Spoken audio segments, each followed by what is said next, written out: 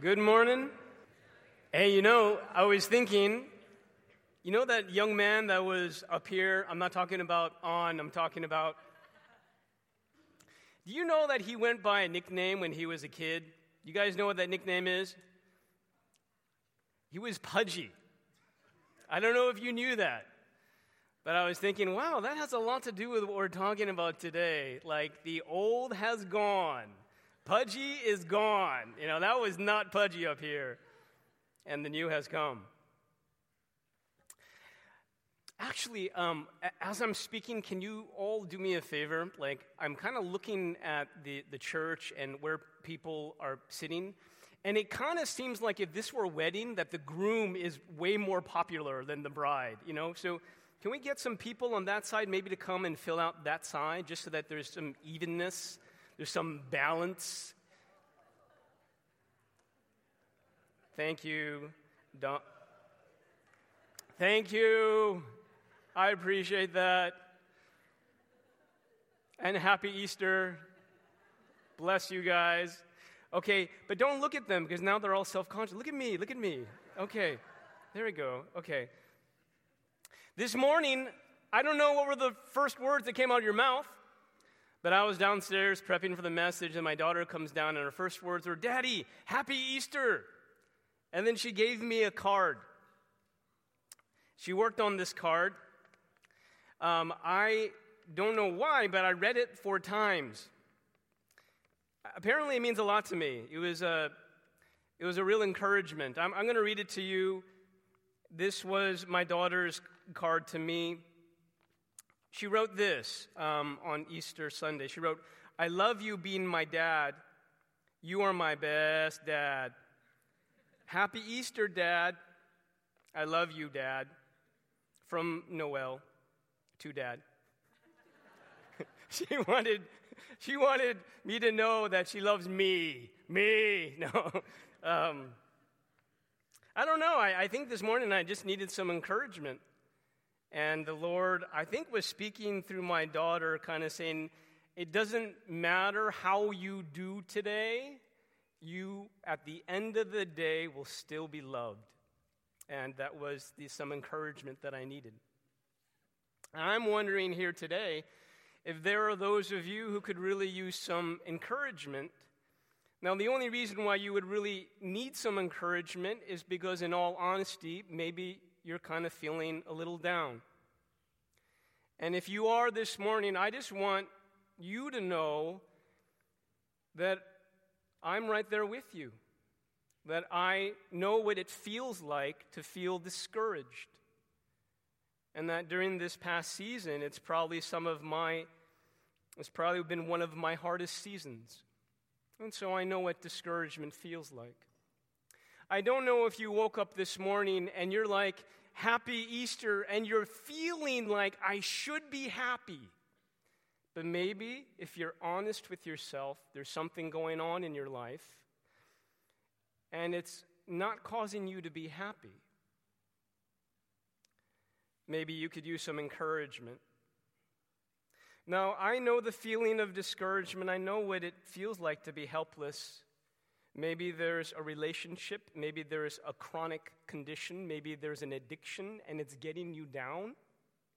I know what it feels like to try your hardest on something, to really try your hardest and to also feel like it's just not good enough. That's very discouraging. I know what it feels like to feel out of control. And I wonder if there are people here and you're scared to think about the future. I don't know if that's you. Maybe it's finance, maybe it's health, maybe it's aging parents, maybe it's kids. But there's a part of you that's scared to even think about the future because you don't know where it's all going. And so when you think about it, you get really stressed out. And you're wondering, where is this all going? And if you're like me, you're always thinking about the worst case scenarios. And maybe there's also some shame. Maybe there's some failure. Maybe there's an addiction.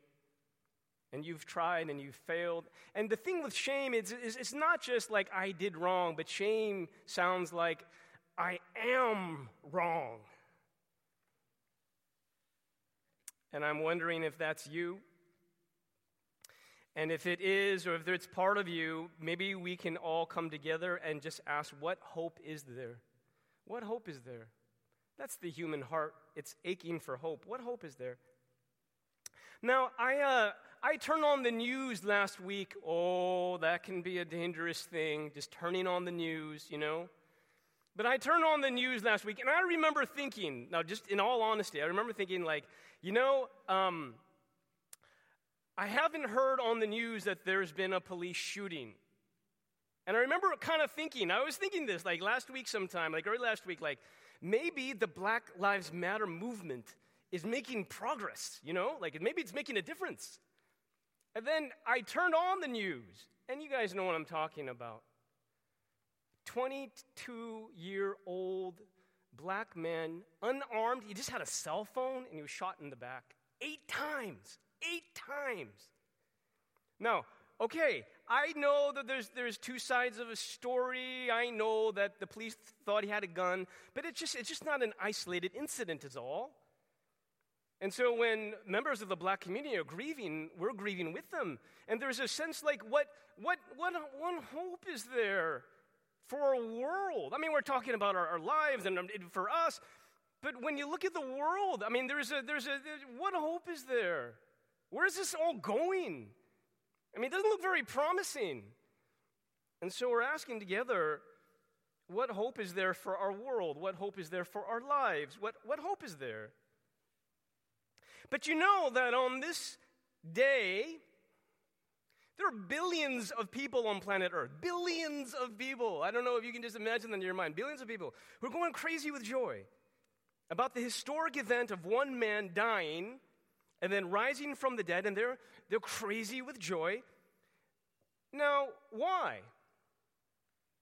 Well, I think it has to do with hope.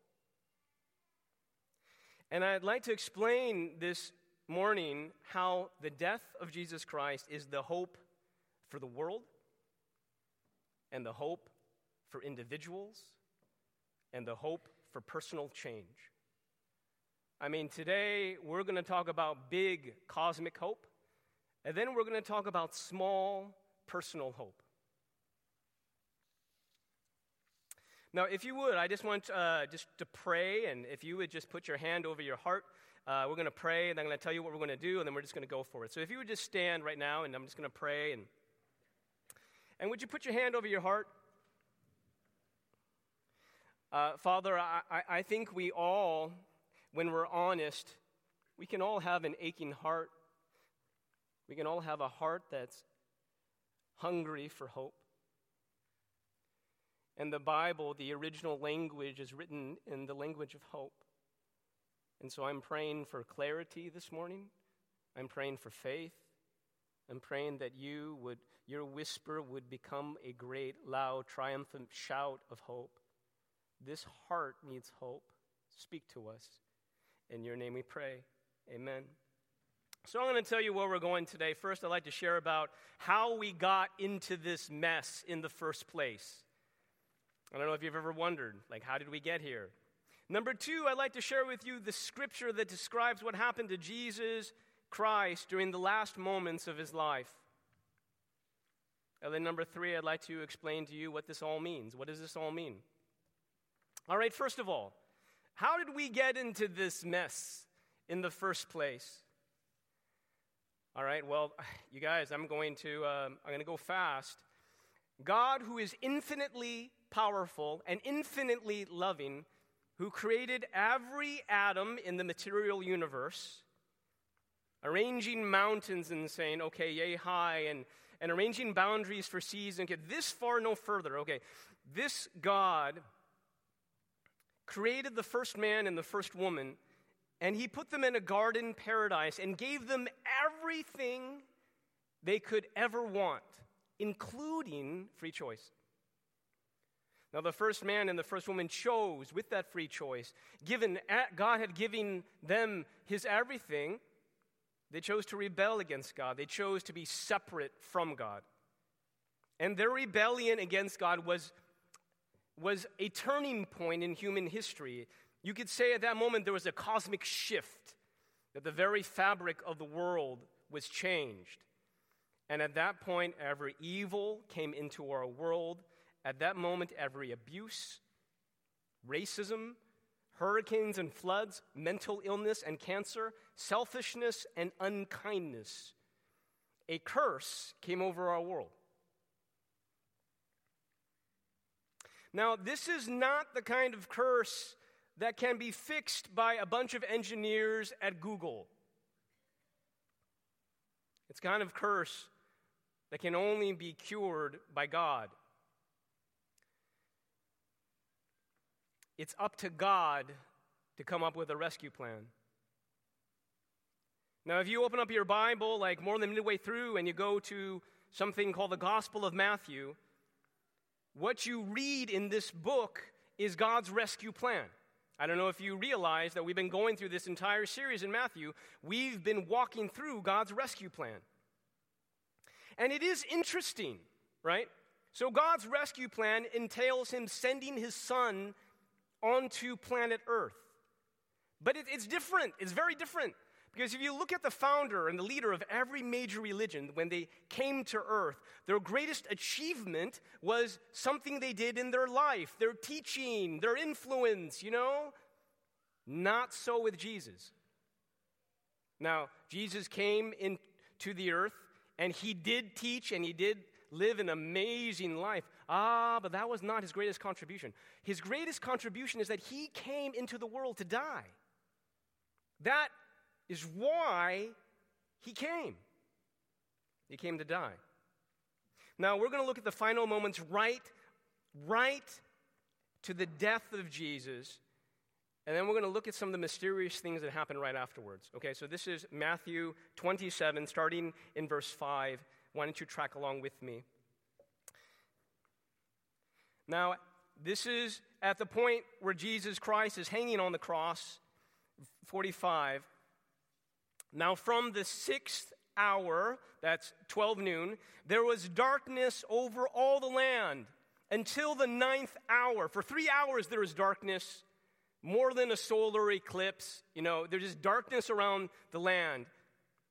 And about the 9th hour, Jesus cried out with a loud voice, saying, Eli, Eli, lama sabachthani. That is, my God, why have you forsaken me? Now, some people feel uncomfortable with Jesus saying this. I don't know if you realize, and they feel uncomfortable with Jesus saying this because it sounds like at the very last moments of his life, he kind of gave up on his faith. He was having a moment of doubt. No. That is not what's happening right here. Jesus, at this moment, when he says, my God, why have you forsaken me? He's not expressing how he feels. He's expressing what really happened. Like at that moment, God forsook him. Now, why? At that moment, when Jesus was hanging on, at that moment, Jesus, in effect, became our sin. Our sin, the worst of us, just went onto Jesus on the cross. One writer put it like this: at that moment, Jesus became the pervert.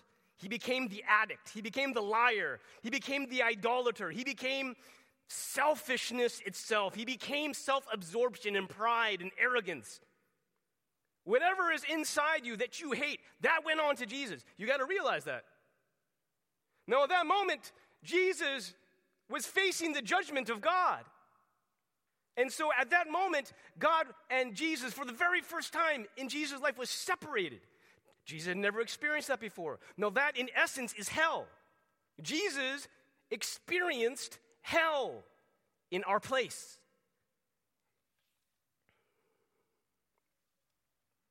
Now, people, I know today, they don't really understand what that was about or what happened. But even people who were standing in there observing, they didn't understand either, 47. And some of the bystanders hearing it said, this man is calling Elijah. And one of them at once ran and took a sponge, filled it with sour wine, and put it on a reed and gave it to him to drink. But the others said, wait, let us see whether Elijah will come and save him. And Jesus, now for verse 50.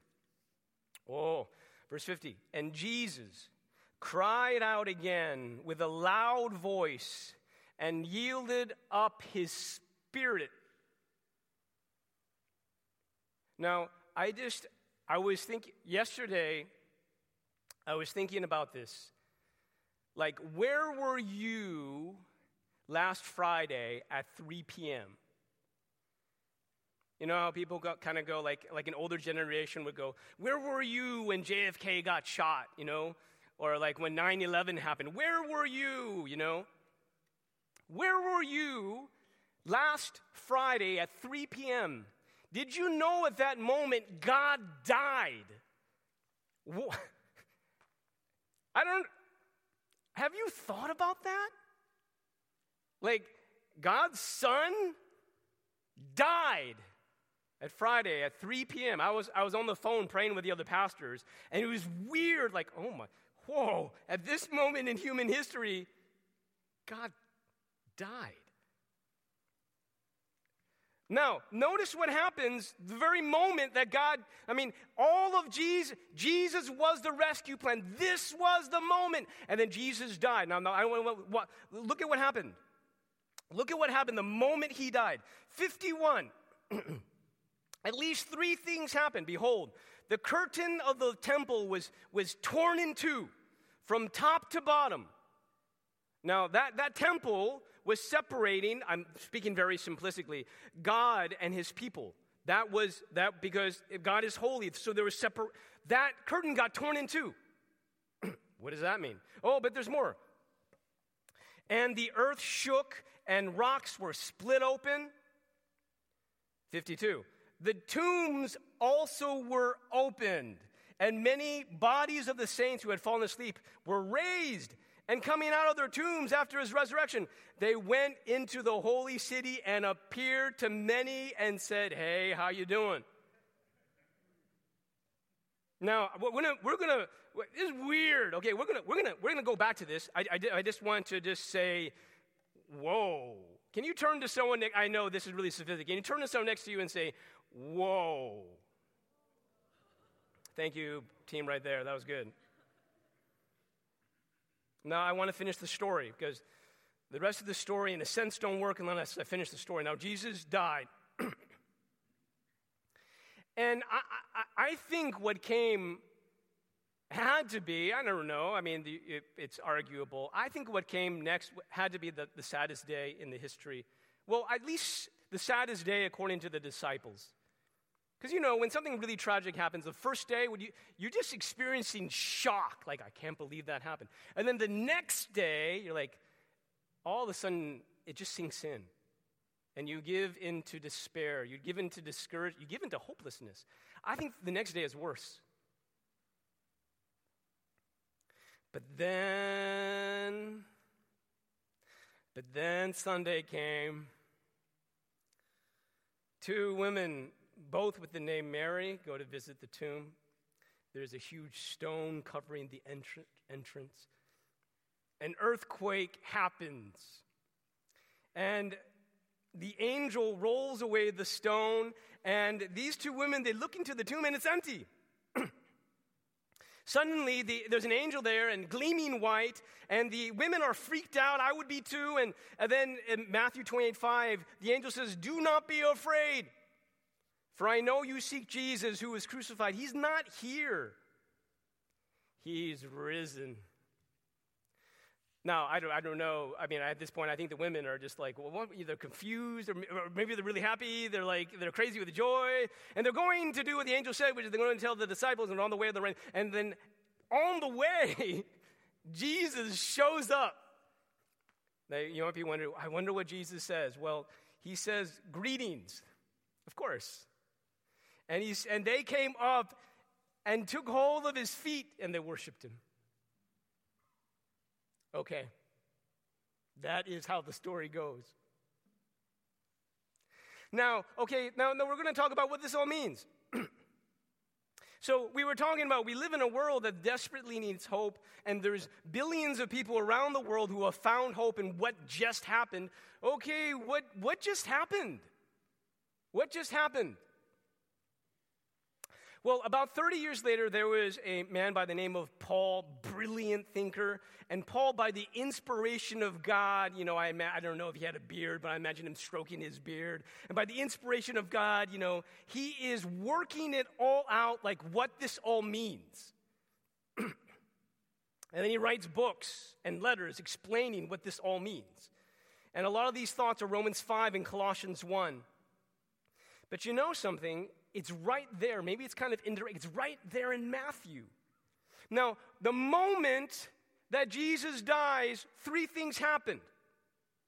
Number 1, a curtain in the temple was torn in 2. You ever thought about what that means?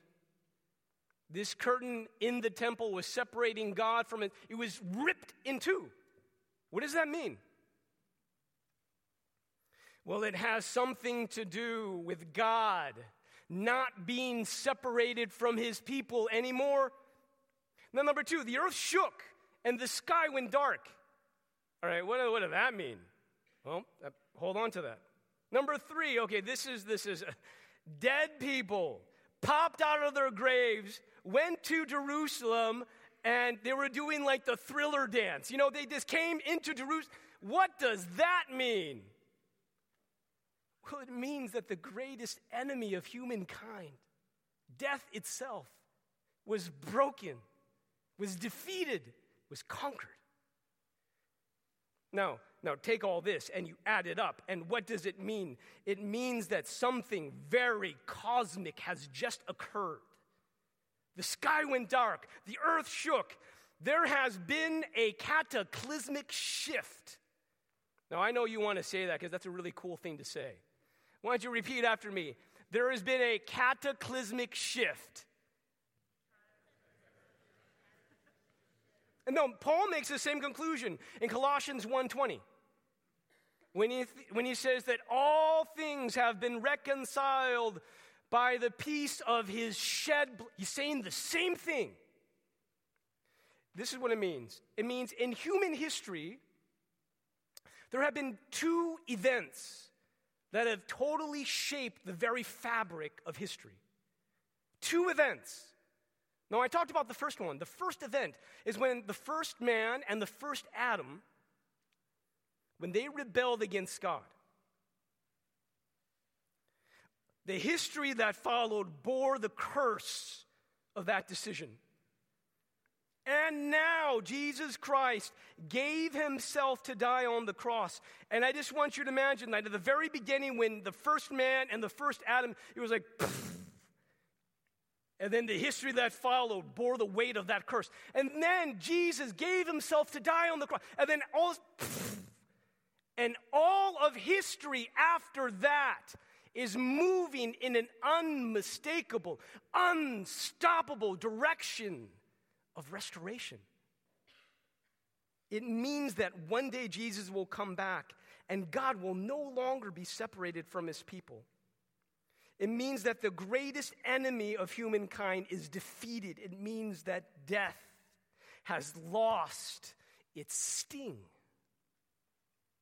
Now, there's a writer who makes a very bold prediction as to what words Jesus will share when he comes back. And stuff like this, you're like, well, how do you know, right? But I like what he has to say. I'm like, I like that. And he's like, I think I know what those 2 words will be when Jesus comes back. I think he's going to say, no more. He's going to say, no more death. He's going to say, no more crime. He's going to say, no more racism or oppression or inequality or shootings in the back or shootings at school. He's going to say, no more hunger, no more sexual abuse. He's going to say, no more. And the root of bitterness will be pulled out, and the lion will lay with the lamb. No more mental illness, no more depression. And that part, the fear inside, where is this all going? You know where it's going because Jesus died. The world cries out, what hope is there? Jesus Christ died on that cross. There is hope for this world. God will be with his people, and all things will be made new. Now, I don't know about you, but I like to be on the winning team. In fact, on Super Bowl Sunday, I was at the home of our ministry intern. I was at the home of Vicky and John, and we were all watching, and I'm rooting for Tom Brady and the Patriots. I know I'm not alone. Come on, some of you guys were there too. Yes. And I'm rooting for them, and I'm like, come on, Tom, right? Time versus Tom, that sort of thing. And I'm rooting for them right up to the point in the last minutes of the fourth quarter where it's totally inevitable that they are going to lose. Because at that moment, I actually switched and started rooting for the Eagles. Now, what I didn't understand is that the people around me would start booing for me. Why would you boo for me? I'm your pastor. Why would you do that? And but I was saying, look, guys, look at me. I just like to win. That was my honest confession. Now, come on, I'm not alone. Don't you want to be on the winning team? Don't you want to know that what you are fighting for is going to make a difference at the end? Don't you want to know that it's all going somewhere and your contribution counts? Yes. We're on the winning team. There is hope at the end because Jesus Christ is making all things new. Now, what about hope for this life? I mean, what about you and me? What about the things in our lives that need change? I think some of you are like, yeah, big picture, I like that, but what about here and now? What about the stuff that I don't like, that I'm struggling with? What about this addiction? What about this relationship? What about this chronic condition? What about this thing where I can't change? Okay, stay with me. Romans 6, 3-4. Let's read this. Paul writes this. Do you not know, does this first sound familiar? I actually didn't know that Atticus was going to read all 14 verses. But this verse was in there. Do you not know?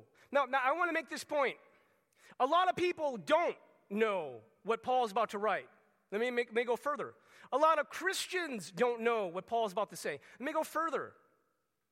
A lot of Christians in this room actually don't realize this. Like you might on Easter when we're talking about it, but on Monday or on Monday night, we don't realize this. Do you not know that all of us who have been baptized into Christ Jesus were baptized into his death? We were buried, therefore, with him. Let me hear you say, with him. By baptism into death, in order that, just as Christ was raised from the dead by the glory of the Father, we too might walk in newness of life. Now, this is a bit complicated, but I want to try to simplify. Paul right now is using the illustration of baptism. Christians will normally and traditionally, when they believe, go and get baptized. So Paul's referring to something that Christians would know. And he's saying, look, when you were baptized, it was a living symbol for the power in your life to change. A lot of people don't know this. So in a few moments on is going to be, plunging Atticus into the water, right? Now, I don't know if you know this, but Atticus going down in the water is a living symbol of the death of Christ.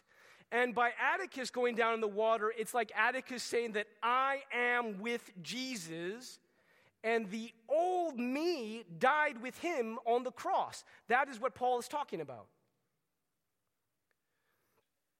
Now, I want you to think about this. The old you, the addicted you,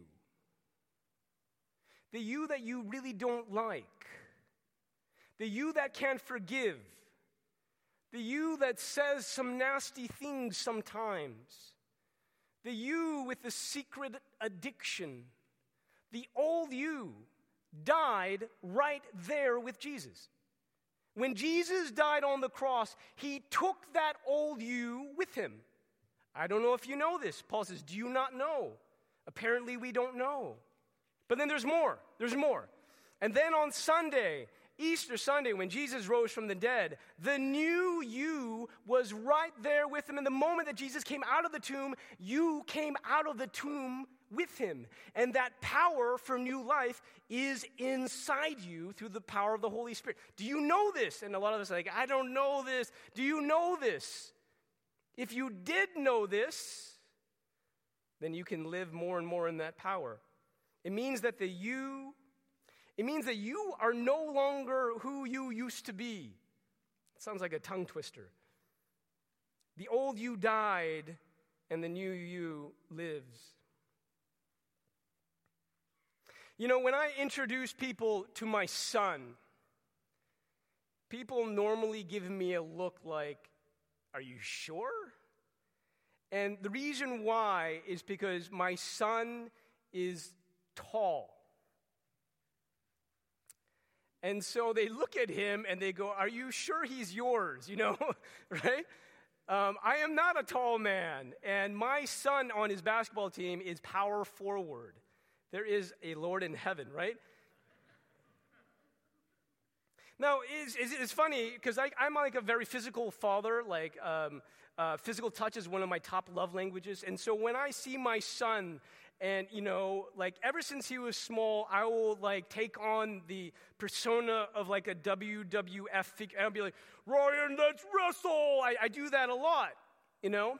And without fail, I go, oh, dude, let's wrestle. My son will, without fail, stand up and run away. And then I'll chase after him, you know? And we have a lot of fun, but sometimes, every time. Dad wants to, Ryan, let's wrestle. He gets up and runs away. And I'm just like, Ryan, look, Daddy is 5'5" and shrinking. Okay? One of these days, I'm going to be 5'4", you're going to be 6 feet tall, coming back from the gym, rippling muscles and stuff, and Daddy's going to surprise you. Brian, let's wrestle. And what are you going to do then? Now, you and I know what he's going to do then. Going to stand up and run away. You know why? Because he's still thinking like a little kid. He has no idea the new body, the new power that is his and inside him. But one day, at some point in his life, he's going to come back. I'm going to let's wrestle. He's going to, let's go, old man. And I'm going to be running away, okay? You guys, you have this power for a new life inside you, and we don't know it. That's why Paul says, do you know? Because a lot of us say, no, I didn't know. No, but Paul's like, look, when Jesus was dying, you were there with him. Oh, I didn't know that, really. And then when he rose out of the tomb, you were there with him. I didn't know. Yes, and so the power that rose him from the grave to new life is inside you too. I did not know that. And so when you're facing down the old you can talk to the old you. You know what you can say? You can say, that's not me. That addicted me, that's not me. That died there with Jesus. The angry me, that's not me. The shameful me, that's not me. I'm with him. He's covering me. The old me died, and the new me rose with Jesus. And we're in this process of realizing that more and more every day. Now, a few members of our church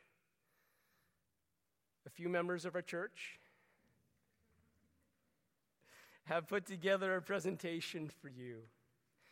We wanted to honor God by sharing our stories of like the old me and the new me, stories of the difference that, no, hey guys, look at me, not at them, look at me, come on, I'm still talking. Stories of the difference that God has made in our lives because of Jesus Christ. Now listen, no one here is saying that we're perfect. That is not the story. But God is changing us from the inside out because he rose from the grave. Sometimes our change is very painful, sometimes it's very slow, but we hope our stories will encourage you. Jesus Christ lives.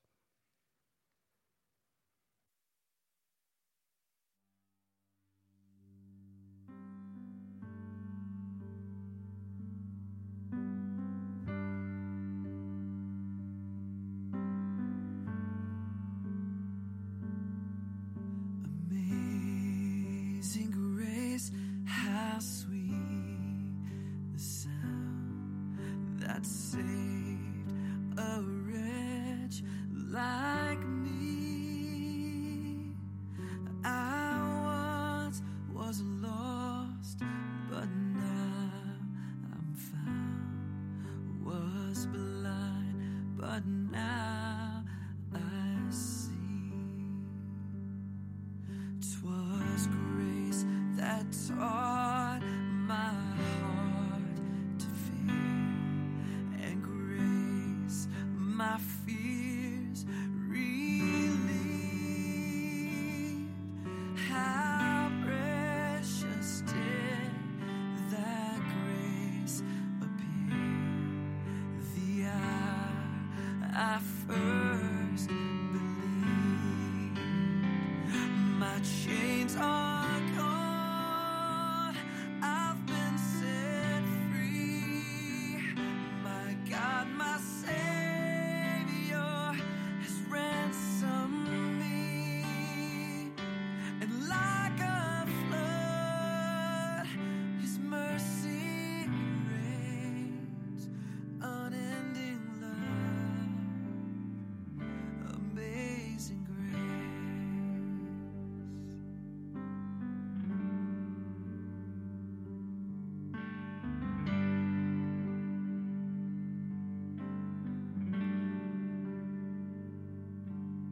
The Lord has promised good to me.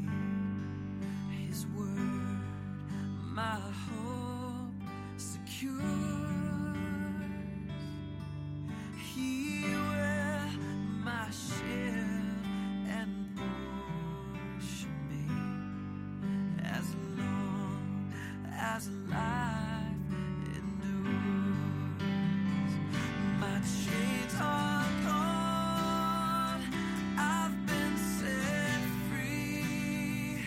My God, my Savior has ransomed me. And like a flood, His mercy reigns, unending love, amazing grace.